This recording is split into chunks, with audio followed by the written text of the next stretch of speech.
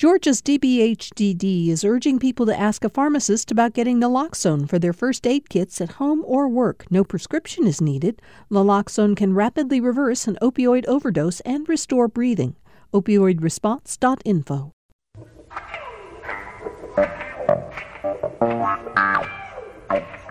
Welcome to Political Rewind. I'm Bill Nigut. On a very busy Monday afternoon, the legislature is in session downtown. They've only got a little more than 2 weeks left in the current session, and still some very hot bills that have yet to be decided. One of them took a very big step today. We're going to talk about that in just a minute. Before we do, let's say hello to the people who are in the studio with us today. It's Monday. Jim Galloway, the lead political writer for the AJC, is here. He also oversees the Political Insider blog at AJC.com. How you doing, Jim? Good weekend?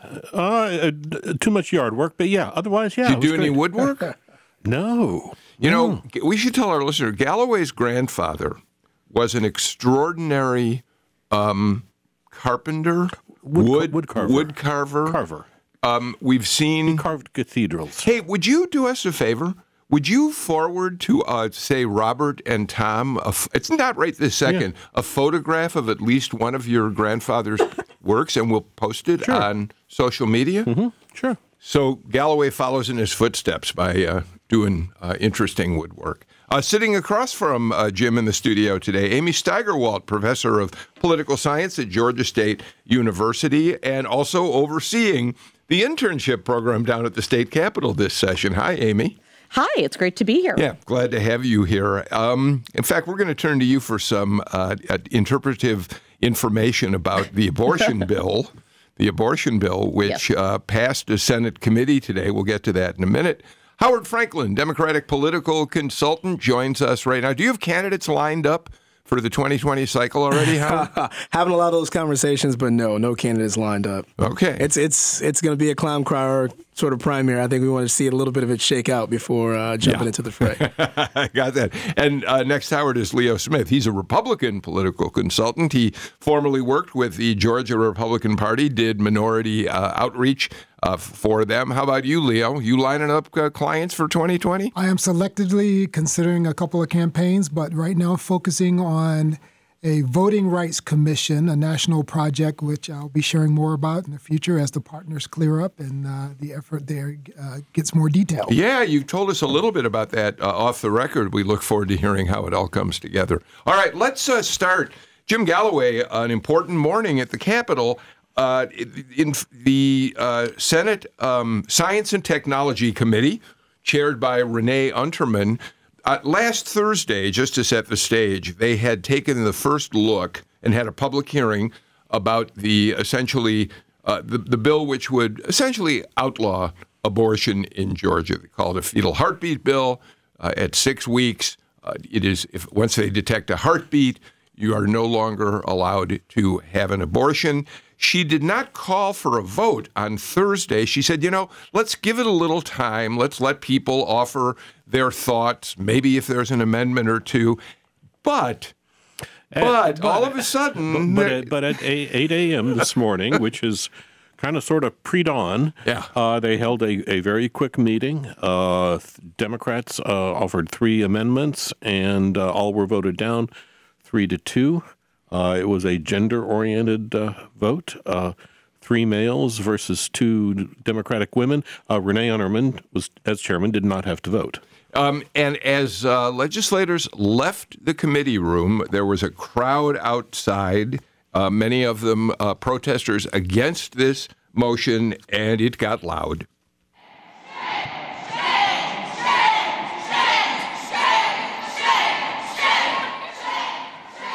They're yelling, shame. And at another point, the crowd was yelling, no safe seat, which seems even more to the point. That's more of a threat. And that was that. And I'm sure as this debate was going on, every Republican was thinking about those shrinking number of suburban Metro Atlanta seats. So let's all get in a conversation about this. Amy, there was a time at which we thought perhaps that this bill was not going to end up really going anywhere this session. There were efforts to slow it down, even by the governor himself, who introduced legislation that would have left it up to the Supreme Court to decide whether Roe was constitutional or not, and only after that decision was made would Georgia take action.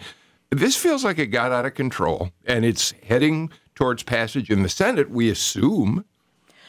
I think that there was an attempt so the trigger bill that you're referring to would have said that if the Supreme Court struck down Roe v. Wade, then incumbent upon the General Assembly passing a resolution that therefore would go into effect in Georgia law, a bill which completely outlawed abortion. This one was put in separately and would do it now, not waiting for Roe v. Wade, because the issue that it really bumps up against is sort of the practical effect that this bill, under current law and under current Supreme Court interpretations, is very clearly unconstitutional. It does not meet the parameters that are laid out in Roe or any of its progeny, and similar bills that have been challenged have been struck down. And so I think there was a concern of a number of people that one of the issues that you run into is that while this certainly makes a stand and says we are doing something on the issue of abortion for those that would like to outlaw it, it also is going to be one that is going to cost the state quite a lot of money to defend it, and they're going to lose unless something wildly changes in the scope of federal law. And so I think that was one of the reasons why people thought, at least politically, that the trigger bill made a bit more sense. So let's not get ahead of ourselves. Leo, is this bill going to pass the Senate? Is there any reason to think that there are some Republicans in the Senate who might feel this isn't the best thing to do? Well, I think that Republicans have already shown some willingness to be open and compromise. I know that the issue of rape incest was something that became altered, and Republicans are supporting that issue. I think you said something, Amy, that's really key, and that is Governor Kemp wants to have something related to this bill passed. And so I think the senators are going to support a bill. This bill is going to get support. Let me make sure. Yeah, are the exceptions still in the bill, to the best of our knowledge? In other words, race, incest. Yes, okay, race, incest, and the life of the mother is in danger in instances of medical futility. Right. The incest and the rape one is a little bit problematic. Because they both have to be supported by police reports filed within a certain window of time. And if you know anything about incest, that's not going to happen. Yeah. Howard? Yeah, I wish I could. I wish I had as much optimism about this piece of legislation as I think I've heard expressed in a couple different conversations. I am afraid that something may pass. As you guys have already noted, the governor has been really clear that he wants to pass likely the most restrictive abortion bill in the country. And I think if we're headed toward that, we're back on the precipice of the culture wars. And that's just not good for many of the stakeholders who are very active at the General Assembly. Well, when you say we're headed back, given this bill, aren't we already in the middle of them once again? We haven't been in the middle. I mean, I suppose RFRA, the Religious Liberty Bill, has been an example of that. True. But this is even more intense by many multiples than RFRA, right? I would agree. I think there's been a lot. Obviously, you guys are aware, a lot of the progressive and women's focused advocacy groups have been stirring up the pot on this. You guys mentioned and played the protest. But I think hearing more from the business community that stood up time and time again when RFRA has been proposed is something else that I think those allies are looking for and expecting as this bill keeps marching toward a vote. Yeah, it's what this does. This is different from RFRA because it gets at the Republican weakness that was displayed in November among female voters. RFRA, you're depending on the LGBT community and the business community to kind of to unite and form a constituency. With this one, you have an immediate constituency of 52%. Yeah. Amy, how are women going to react to that? I mean, obviously, women are not a monolithic force. Nevertheless, I think it's fair to make some assumptions about how this bill hits women differently than it may hit many men. Well, I think it is important to note that it doesn't really affect men all that much, whereas it affects women on a lot of a day-to-day basis. And so I do think that comes into play, and I do think that that captures one of the issues that we have really seen between the two parties recently, that women are not a monolithic group. Women, however, including Republican women, are much more likely to be pro-choice than their male counterparts. And I think we've seen some of that with the bills that are coming up. And there's also, I think, a couple of questions that are in the Senate substitution that haven't perhaps received a ton of attention, which I think will be very interesting. One of them, Jim and I were having a conversation earlier where I think it's possible it may be one of the first attempts to actually criminalize behavior by women. If I'm reading it correctly, it will lead to that if a woman uses a substance which will lead to an abortion, which would cover medical abortion, so that's when you take a combination of 2 pills in order to induce an abortion, that would actually be covered as well by this bill. And so that is going to be something that I think is going to come up under this. And there's also a lot of other questions about what does it mean with sort of finding the heartbeat, about the determination of medical futility. Similarly, medical emergency, which is something that a lot of women have been concerned about. It's limited only to death or, quote, substantial or irreversible physical impairment of a major bodily function, which obviously would be a terrible thing. But the problem is that there's a lot of sort of major physical ailments that could happen that aren't actually covered in this. And so that can cause concern as well, as to figure out what's going to go into this, and also how it's going to affect doctors if they're consistently concerned about whether or not their determination will meet the legal standards, especially before they act in a way to try to save the mother's life.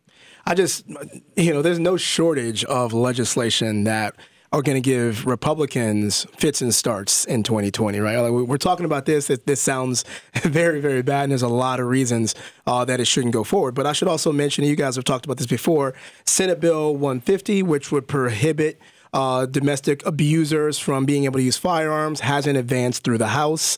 Roger Bruce has a bill, I think it's House Bill 90, that would actually look at supplier diversity for Department of Administrative Services, DOAS. And I've seen a number of women. And that bill is not going anywhere. Not going anywhere yet, no. And a number of women and a number of groups have also been tweeting and sharing on social media about the fact that Georgia has the highest rate of maternal mortality in America. And the fact that instead of addressing some of these serious health issues in a legislative session like this one, where healthcare has risen to the fore, we're doing House Bill 41. You know, Leo, it's interesting to me. We talk all the time about the fact that Donald Trump has decided to play out his administration, all of his policies, all of his pronouncements for his base, and has never tried for a second to expand beyond that. It strikes me, certainly the fetal heartbeat bill, and perhaps some of the other measures that Howard just mentioned, are examples of the same thing suddenly happening in the Georgia legislature, where Republicans are in control, playing strictly to the base. And one of the things that's fascinating to me about that is we know that Brian Kemp ran a very conservative governor's race, probably smart. I mean, he played to the base there and mobilized that base. But then we got this sense when he came into office, people said Brian Kemp is much more moderate. He's kind of in the same mold as Nathan Deal, run to the right, govern in a more centrist way. And then this comes along, and it's all focused on the base, and seems to me doesn't have much room beyond a very narrow constituency for support. Yes, I think what we see developing. Am I right about that? No, or I think you're right. I think you're spot on, and I think that what we're seeing is a story of the tried and true. When someone feels threatened, generally they go to their go-to pitch in a baseball game. The go-to pitch for Republicans has been some of these hardcore wedge issues. Donald Trump has demonstrated that. I think Governor Kemp, he campaign on this issue, on this bill. Yes, he did. It is there. It is actually awakened a religious right that has been somewhat apathetic of late, in part because of people like Donald Trump and in part because they just haven't found anything to get on fire for. This is one that will insert some fire into the electoral process here in Georgia. And I think they're riding on that in face of the demographic changes that look like the numbers are starting to trend towards a blue state. So you look for something that is a hotly debated issue that people really are committed to, and this issue is one of them. In the same way that on the other side, the voting rights issue is also a big issue. Yeah. Jim, you want to jump in? Well, it's just the only thing I would add here is building on what Howard was saying, is that you've got a major problem with attracting doctors into parts of rural Georgia. And what the bill as it's written right now puts a lot of onus on what doctors do in what their what treatments they give women who are expecting. And there's it is like many other abortion bills that have passed the legislature. This one kind of uses the civil courts it weaponizes the civil courts. Because in this bill, a woman who undergoes an abortion can thereafter sue the physician in compensation for a human being's life that began at 6 weeks. I have a hard time even wrapping my head around the convoluted thinking. That's the fear on this is it's going to be hard to get it's going to become harder for doctors to do their practice and get insurance in Georgia. All right, so let me ask you a very simple question, Amy, because I haven't understood this from the start. The bill says that upon detection of a heartbeat, it essentially says it's a personhood bill. Mm-hmm. It essentially says that embryo, that fetus rather, is now a person and cannot be aborted because that would be murder. Yes. I mean, it doesn't say that in the statute, but that's essentially what we're talking about here. Once you become, the heartbeat is... All right, so, and we know from all the talk we've had about this that heartbeats in fetuses are usually detected around the 6 weeks mark. That's the earliest point it can be detected. Right. But that's also why this virtually outlaws abortion, because, the heartbeat is determined pretty early in the pregnancy. Okay. So how do you, is the language in there such that you can't perform an abortion in a clinic if you detect a heartbeat? How is that going to work? Do you know? How is this working? In other words, yes. A woman goes to the clinic and asks for an abortion. The personnel in the clinic detect a heartbeat. At that point, they are prevented from aborting the fetus. Is that how this works? Yes. Okay. With some very few exceptions. One of them being if you rape and incest, if you have filed a police report. What they do carve out is the use of all of these procedures in the case of a spontaneous abortion, which is a miscarriage, right? So that's the technical name for a miscarriage, or in the case of ectopic pregnancies, which is where it's on the outside, and that can be incredibly fatal. But otherwise, the emergency or for medical futility. But otherwise, it has that, or if there is that final sort of medical emergency, but that medical emergency is really in sort of a very dire thing. You either have to have organ failure or the mother is going to die. And otherwise, yes, this is explicitly saying that for any other instance, for any other reason, even if you think, for example, there could be medical harm to the mother, but it's not going to result in impairment of a major bodily function or death, it would not be allowed. I have a question related to that. So one would assume that the day after, you would not expect a heartbeat the day after from the embryo, fetus, whatever you want. So therefore, with that 72-hour day after, quote unquote, pill that's out there, would we expect to then therefore see more use of that? So it actually is also covered in this bill because the bill explicitly talks about it's not just about various procedures. It actually also says an abortion is, it covers using a substance, right, which I would imagine would cover chemical. And so that's also why it has the possibility of also not only criminalizing the behavior of the doctor, but also of the woman if she's engaging in the medical abortion, because she would be the one who's actually using the substance, which would be the pills.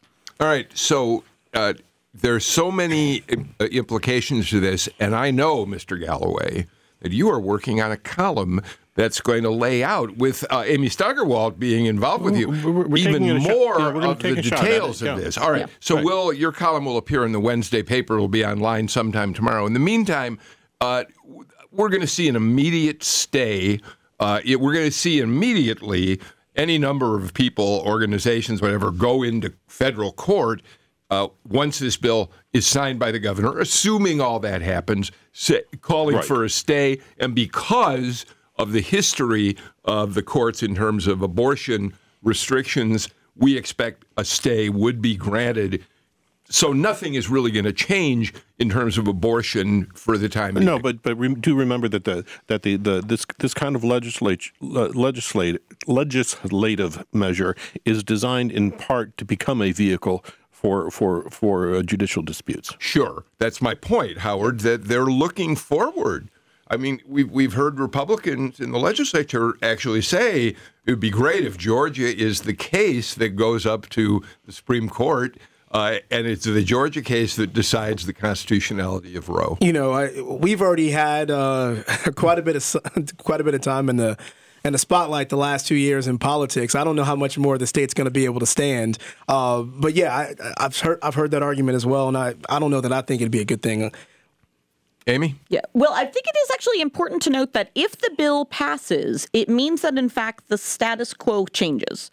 The law will change, and even if it stayed, it means that the status quo is not able to be implemented and enforced, but this still remains the status quo unless and until it's changed by the court. So that really does sort of shift things and, again, sets it up, again, to have to be sort of looked at in the court, because otherwise it would, in fact, be implemented. And it means starting to change the landscape of what it means. I mean, Jim brought up the point of doctors deciding to move into areas, particularly those that are OBGYNs. There are a lot of areas of Georgia that do not have any counties that do not have any OBGYNs that practice within them. And this, again, can sort of raise another level for that. All right, we got to get to a break. But before we do the political side of this, Leo, one of the chants that the people who were up there in the committee, the anti-bill people, were yelling was no safe seat. Is that right? Are we going to see during the 2020 cycle a lot of challenges in legislative races, more and more resources poured into defeating incumbents who supported this measure? Indeed. I think as Howard was pointing to, Georgia's already in that sort of environment. That is now the atmosphere that is here. This is going to be more of a swing state. We're going to see a lot more money coming from national committees to the state, and also these advocacy groups are going to be playing a big role in politics in Georgia in the future. All right. We will watch how this proceeds. We're not quite sure when the Senate, again, Jim, I've said this before, if I'm the president of the Senate, the lieutenant governor, or the chair of the Rules Committee, or one of the leaders of the Senate, I would be saying to my people, could we please vote this quickly? We do not need days and days of people protesting in front of the chamber. Well, we did have Jeff Duncan, the lieutenant governor and president of the Senate, saying that he anticipated a vote by the end of this week. All right, we'll watch how it develops. Let's do this. Let's get to our first break of the show. When we come back, got a lot more to talk about on today's Political Rewind. You know, selling a car can be a hassle, but donating it is a whole different story. Let us take it off your hands or off your driveway and turn it into public radio, and maybe even a tax deduction. Hi, I'm Kai Risdahl, the host of Marketplace, and here is how to donate. Call 877-GPB-1CAR or donate securely online at gpb.org/cars. And thanks.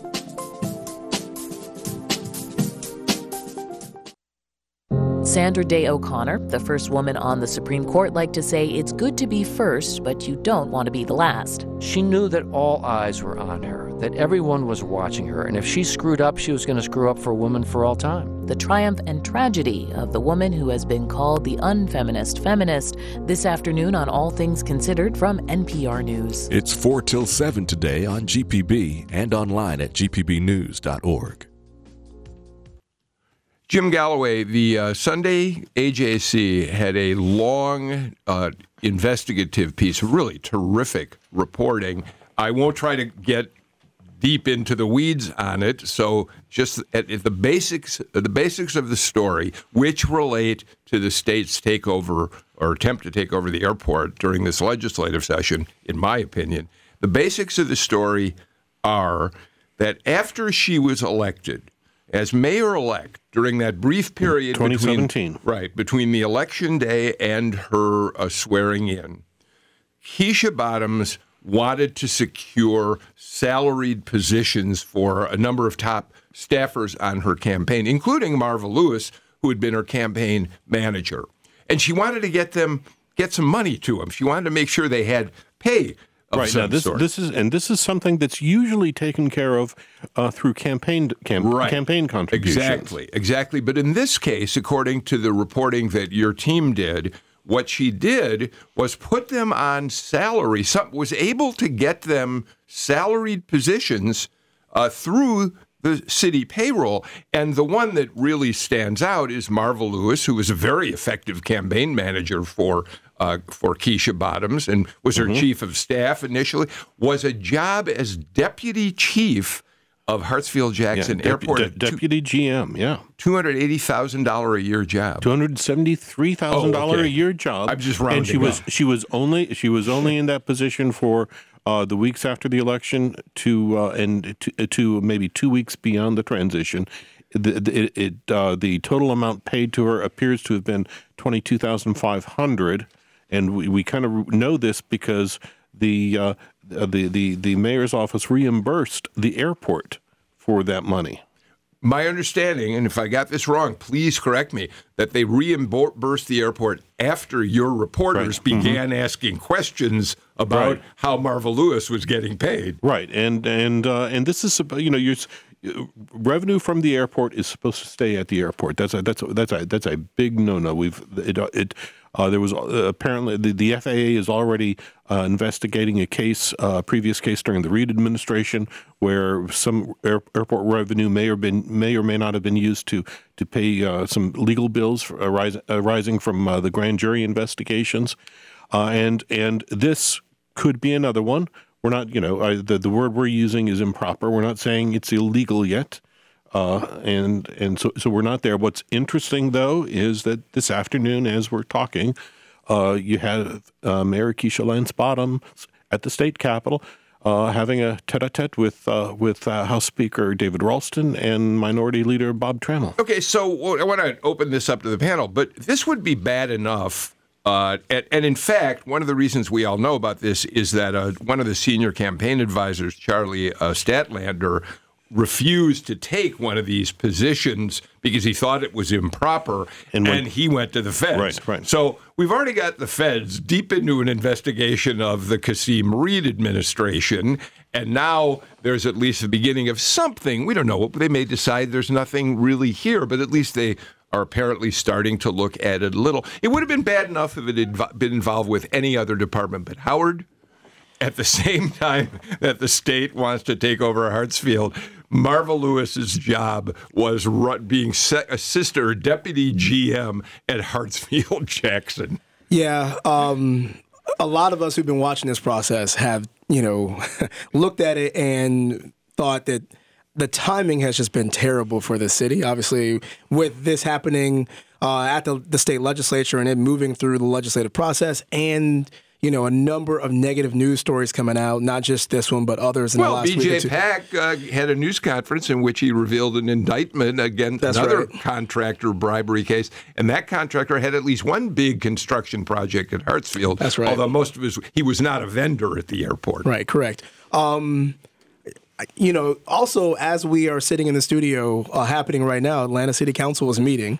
I don't know that we've had an open forum with members of council since this news story broke. I heard rumors of it last week, but I don't know how widely it had been talked about until it was published. I imagine that from the day as today, we will hear some members of council proposing additional oversight, additional checks and balances on a number of things that the administration and the airport are able to do in response to a lot of the news we've seen the last 2 weeks. So, Leo, we know that the speaker has been skeptical about moving forward this measure for the state takeover. The Senate passed it, sent it across the way to the House. And it's interesting that Galloway tells us that the mayor's meeting over there today.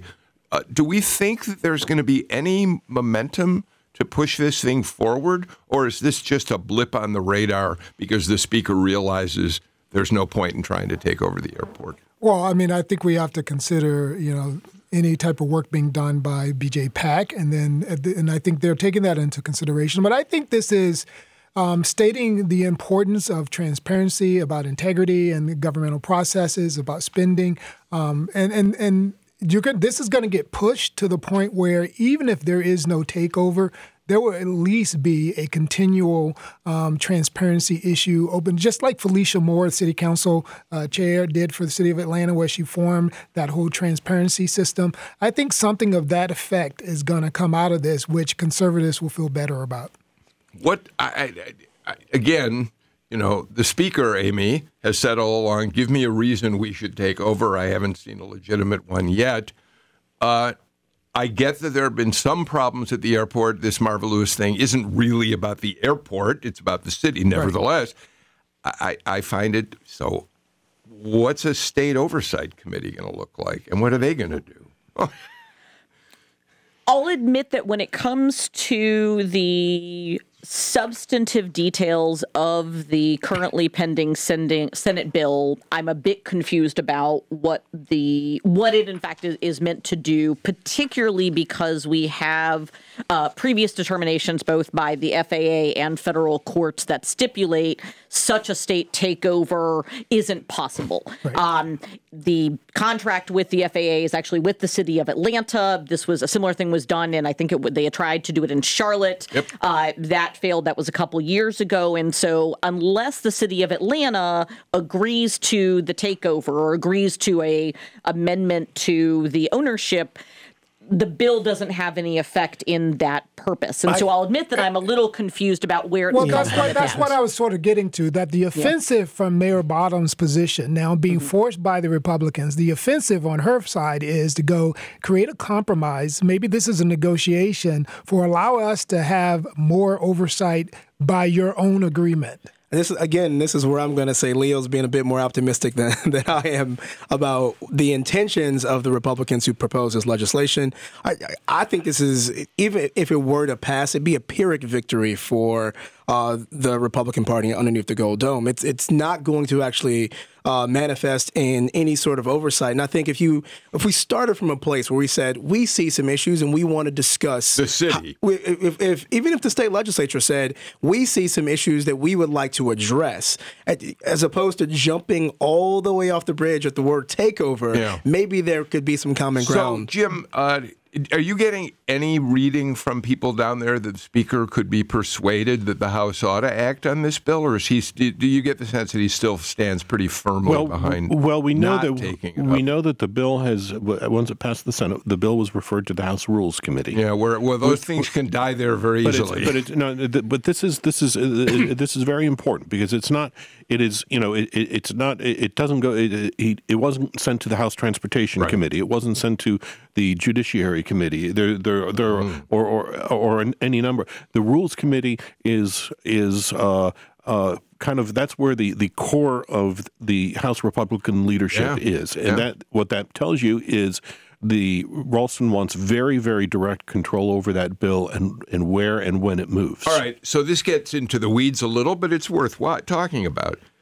If it's now in the Rules Committee, so the Rules Committee could vote to put it on the calendar. Oh yes, without any other committee being involved at all. Right, but you've got to assume that that your Rules Committee chairman is your most loyal soldier for David Ralston. So for people who don't follow the legislature as closely as some people at this table do, most of you, typically, say the bill had gone to the Transportation Committee, they would have had to vote on it. If they'd voted it out, it would have had to win a spot on the rules calendar. That's a second step. Right. In this case, if the Rules Committee votes it out, it's going to end up on the calendar. Right. There's not going to be any other thing holding it back. And what's more is that it could also be amended in the Rules Committee, which means its contents would be very much controlled by the Speaker. Howard, how is the mayor doing with all this? The mayor, I'm having a very hard time, and I think a lot of people are, at least there's conversation, about the fact that she had said this is like a war and was out of town for, I think, the first week when all of this was really going down at the Capitol. She's now over there with the Speaker, which is, but it's hard to get a read on whether it's been wise of her to not be public about this, not be out there, except for a couple comments. And maybe is she working it quietly behind the scenes? Is she overmatched here? What's your sense of all this? What I would say to start is that this was always going to be a tough challenge for the administration, the entire city. This line of proposals started when Hartsfield-Jackson was without a general manager, right? In addition to that fact, you've had a number of folks try to stand in the gap. So when the mayor hasn't been available, you've had a number of council president Felicia Moore in particular, but other members have also testified in committee. I do think the city could potentially offer a more aggressive defense here, but I have to acknowledge that again, and I go back to Leo's comment, this is not. We didn't sit down and say, let's have a negotiation about how we could ensure that the economic engine of the state runs more efficiently or is free of corruption. By the way, none of the issues that we're hearing about actually take place at the airport, right? When we're talking about procurement, that's a city hall function. Right. And the mayor and council have made a number of legislative and policy decisions to try to address some of those things. But all that said, I do think there's a feeling that people want to see more from our mayor. They want, and it's not a knock or a step back from what we've seen from council, but she's popular. People want to see her making the case for why this should not go forward. All right. So that bill is still pending out there. I want to do a quick kind of lightning round before we go to a break and talk very briefly about a few bills that got attention from us, certainly on Political Rewind, but also in other media outlets around the state. Whatever happened to is what we're calling our lightning round. Jim Galloway, hate crimes bill. That bill passed the House. It would have been an enhancement. Crossover day, right? Right. Mm-hmm. It was not about freedom of speech. This was if you committed a crime and there appeared to be an element of prejudice, bigotry, hatred involved, there'd be a phase of the trial for an enhanced penalty to prove that it's a hate crime. Right. What happened to it? Supported by prosecutors. Chuck F. Strachan of Tacula was a Republican, was the sponsor of the bill. It passed the House, I think, with 6 votes to spare. Yes. It was a close one. Yep. And it had the it's the first piece of legislation passed by either chamber to include sexual orientation as a protected class. That's important. It got referred to the Senate Judiciary Committee. I checked with F. Strachan very, very recently, like within the last couple hours. It has no hearing has been scheduled for it. I would think that this is look. What has happened in the Capitol over the last, say, 10 years is that the Senate has become the more ideologically motivated portion of the chamber. And you're saying sexual orientation is the troublesome passage, as it has been for years. Always has been. Mm-hmm. All right. So, Amy, we remain, if in fact it doesn't move, we remain one of only 5 states in the country that do not have some kind of hate crimes bill law. Yes. Okay.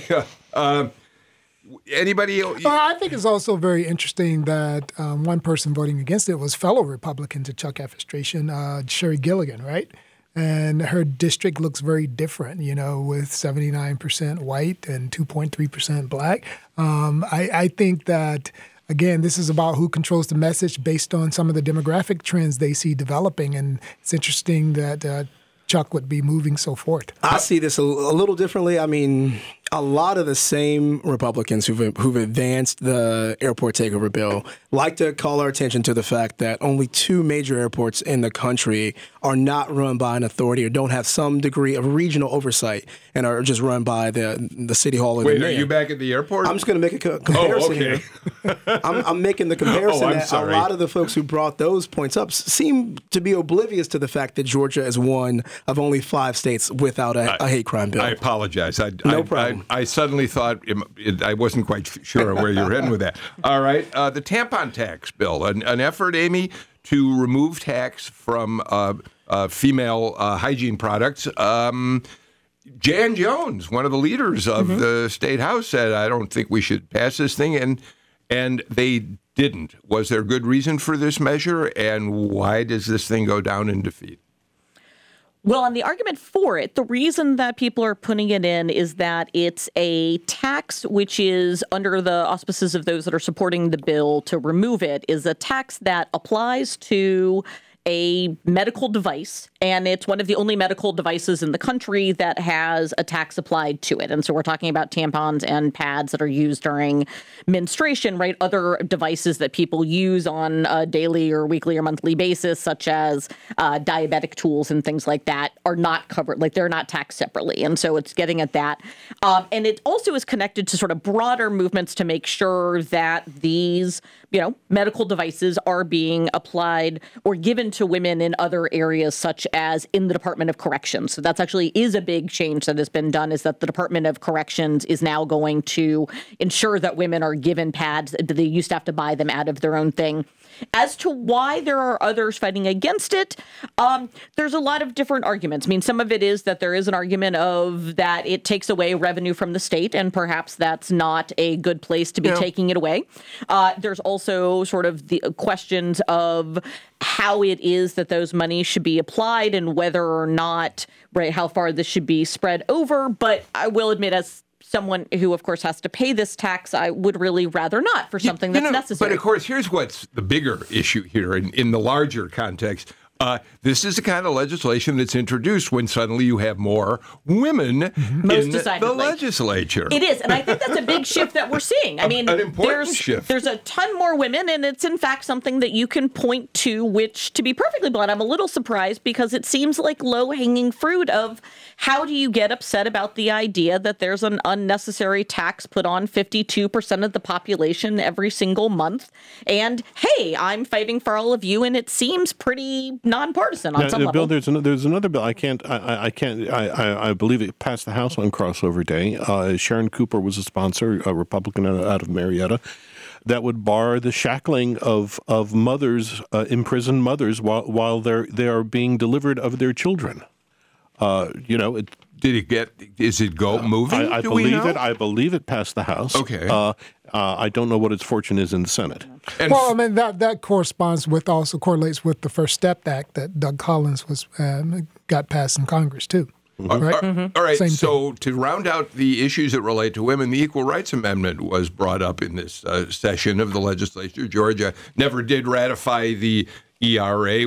There's only, I think, how many more states? 3 more states or something like that necessary, Howard? Sounds right. That went nowhere either. So these are measures that women are especially interested in. It's telling that with more women in the legislature, these things would come up, but they haven't gotten very far. They haven't gotten far in the legislative discussions, but you will hear them bandied about come 2020 and before. I think not only in the general elections that we're going to talk so much about, but also in many of the primaries where I think people are looking for and hankering for more progressive leadership or more inclusive leadership, I should say. I got to get to our final break of the show. We'll be back in just a minute with a lot more on Political Rewind. On the next Fresh Air, life and death on Rikers Island. Dr. Homer Venters spent 9 years as head of New York City's Correctional Health Services, where he oversaw the care of thousands of inmates. He details horrific cases of inmate deaths from beatings and neglect, and describes some hard-won institutional changes that improved things, some. He has a new memoir, Join us. Fresh Air is this afternoon at 3 on GPB and gpbnews.org.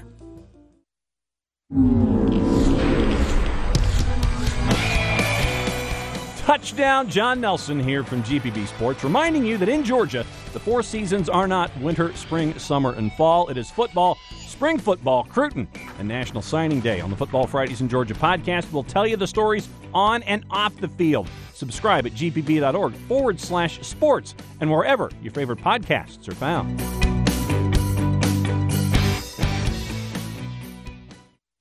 Jim Galloway has more on the Sharon Cooper. Yeah, this is House Bill 345. It did pass on crossover day on March 7th. It has been referred to a Senate committee, and it has not moved. And this would prohibit the state in prisons from shackling women during childbirth.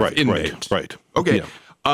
Tomorrow's Election Day in a number of venues. Let me go over a little bit real quickly for those of you listening from across the state. Here in Atlanta, there is a special election to fill the vacancy of City Councilman Ivory Lee Young Jr., who died of cancer.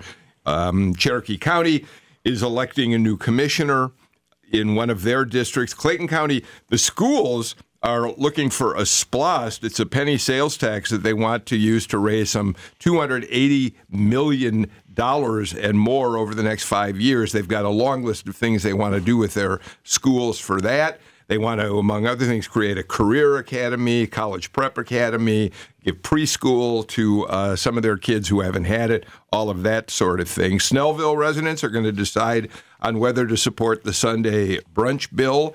Here's to Snellville. I want to go out and have Sunday morning brunch in Snellville. And Jim, the big one, Gwinnett County. Tomorrow is the final. It is Election Day, and right now this bill this referendum to enact a 1 cent sales tax to expand MARTA is right on the brink. Right, yeah, and this is, a lot of people are calling this the most important MARTA vote since 1974 because it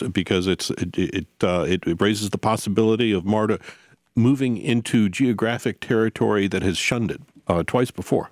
All right. Anybody have a sense of where this is going? Or either you, Leo, or Howard, are you working on this at all? I was just talking to some advocates and some pollsters out in Gwinnett, and they were saying that, at one point they were thinking this was going to be a pretty significant turnout, around 30%, but now they're saying early vote turnout at 40%, and that these are the more conservative voters that tend to be coming out. So it's not looking real good for this vote.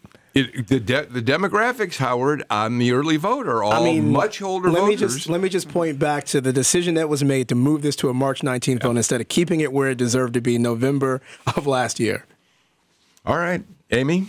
I would say the one thing, if you look at sort of the early vote turnout, that Brenda Lopez had said this a while ago, that she thought we would really see the numbers tick up once multiple early voting locations opened up, that we would start to see that. But I think the other side of it is, and perhaps not surprisingly, right, the early votes are tending much older. In fact, it's almost 70% of the vote is those who have turned out so far over the age of 50. So it does suggest that you're seeing, a very small sort of segment of the population that's engaging in early voting. So it's hard to tell what that means.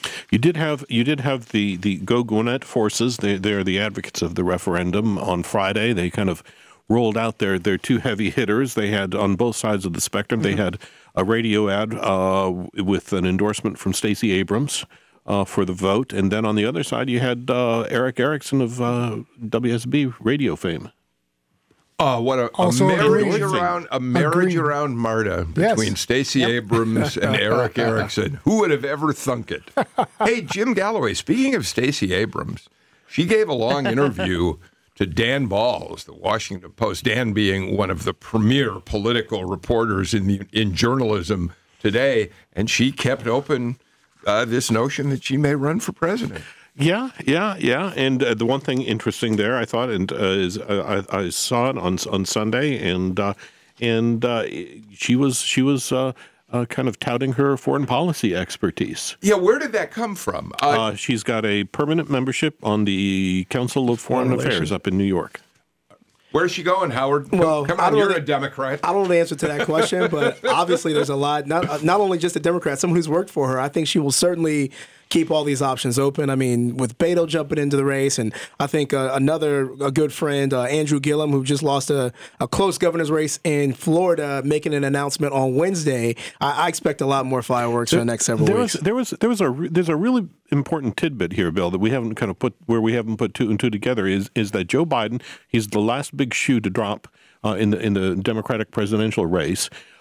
There are reports that he is contemplating. He knows he's going to be at a disadvantage in this large field.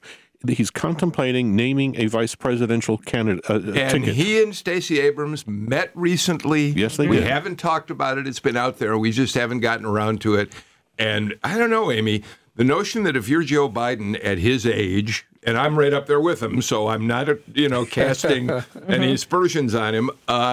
If he were to name a young, energetic, attractive, 45-year-old, an African-American woman, Stacey Abrams, man, that might be a reason to not run for Senate against David Perdue. It not only, it's very real for Biden. So Biden's met with her. Let's also note that so has Elizabeth Warren, Kirsten Gillibrand, Kamala Harris, many of them. But Klobuchar. She brings in an amazing ground game in a swing state, and also, particularly for Biden, he's facing a lot of concerns about his past stances, especially on issues of criminal justice and things like that, and having someone who is unabashedly progressive on his ticket with him might allay some of those concerns, especially with younger voters. But it would be very interesting because I think, considering Biden's gift for the gaffe, it would be probably the first vice presidential candidate that gets more airplay than the presidential candidate. Well, that may be